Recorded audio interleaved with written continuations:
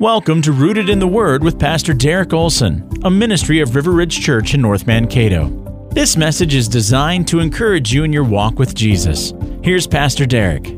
Have you ever experienced the tension of both joy and grief in the same moment? Well, in Matthew chapter 5, verse 4, it appears as though Jesus is, in a sort of way, speaking to this tension as well.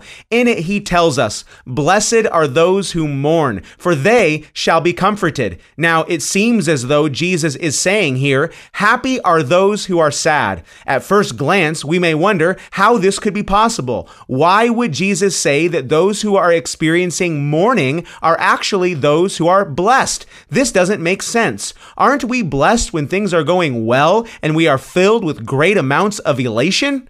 Well, to answer this question, we need to remember what Jesus is saying in the Beatitudes. In this section of Scripture, Jesus is describing what one who belongs to his kingdom will look like. He is describing the characteristics of a disciple who has been born from above, according to John chapter 1. You see, the Bible is clear that one who belongs to Jesus will be growing to live a life that is foreign to the unbelieving world. Believers in Jesus are called to deny themselves, take up their cross, and follow after Jesus. This lifestyle of service to God and denial of self is a lifestyle that will certainly bring hardship. To the unbelieving world, this kind of kingdom living will look sad and depressing, but to the one who mourns in the midst of God-glorifying trial, there will be joy in knowing that they belong to God through faith in Christ and are citizens of God's eternal kingdom that has no end.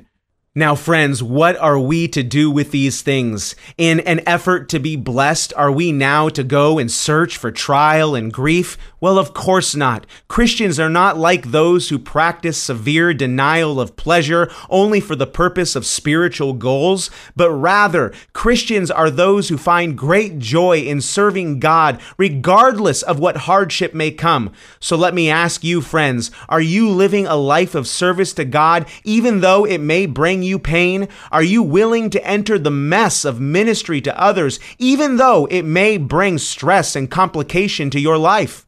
And are you willing to obey in the hard things God's word is commanding of you? I pray we would be a people who willingly and joyfully obey God above the ideals of culture and above the selfish desires of our own hearts. May we be encouraged in the promise of Matthew 5, verse 4. Thank you for listening to Rooted in the Word. May your life be firmly grounded in the goodness of God and the foundation of the truth.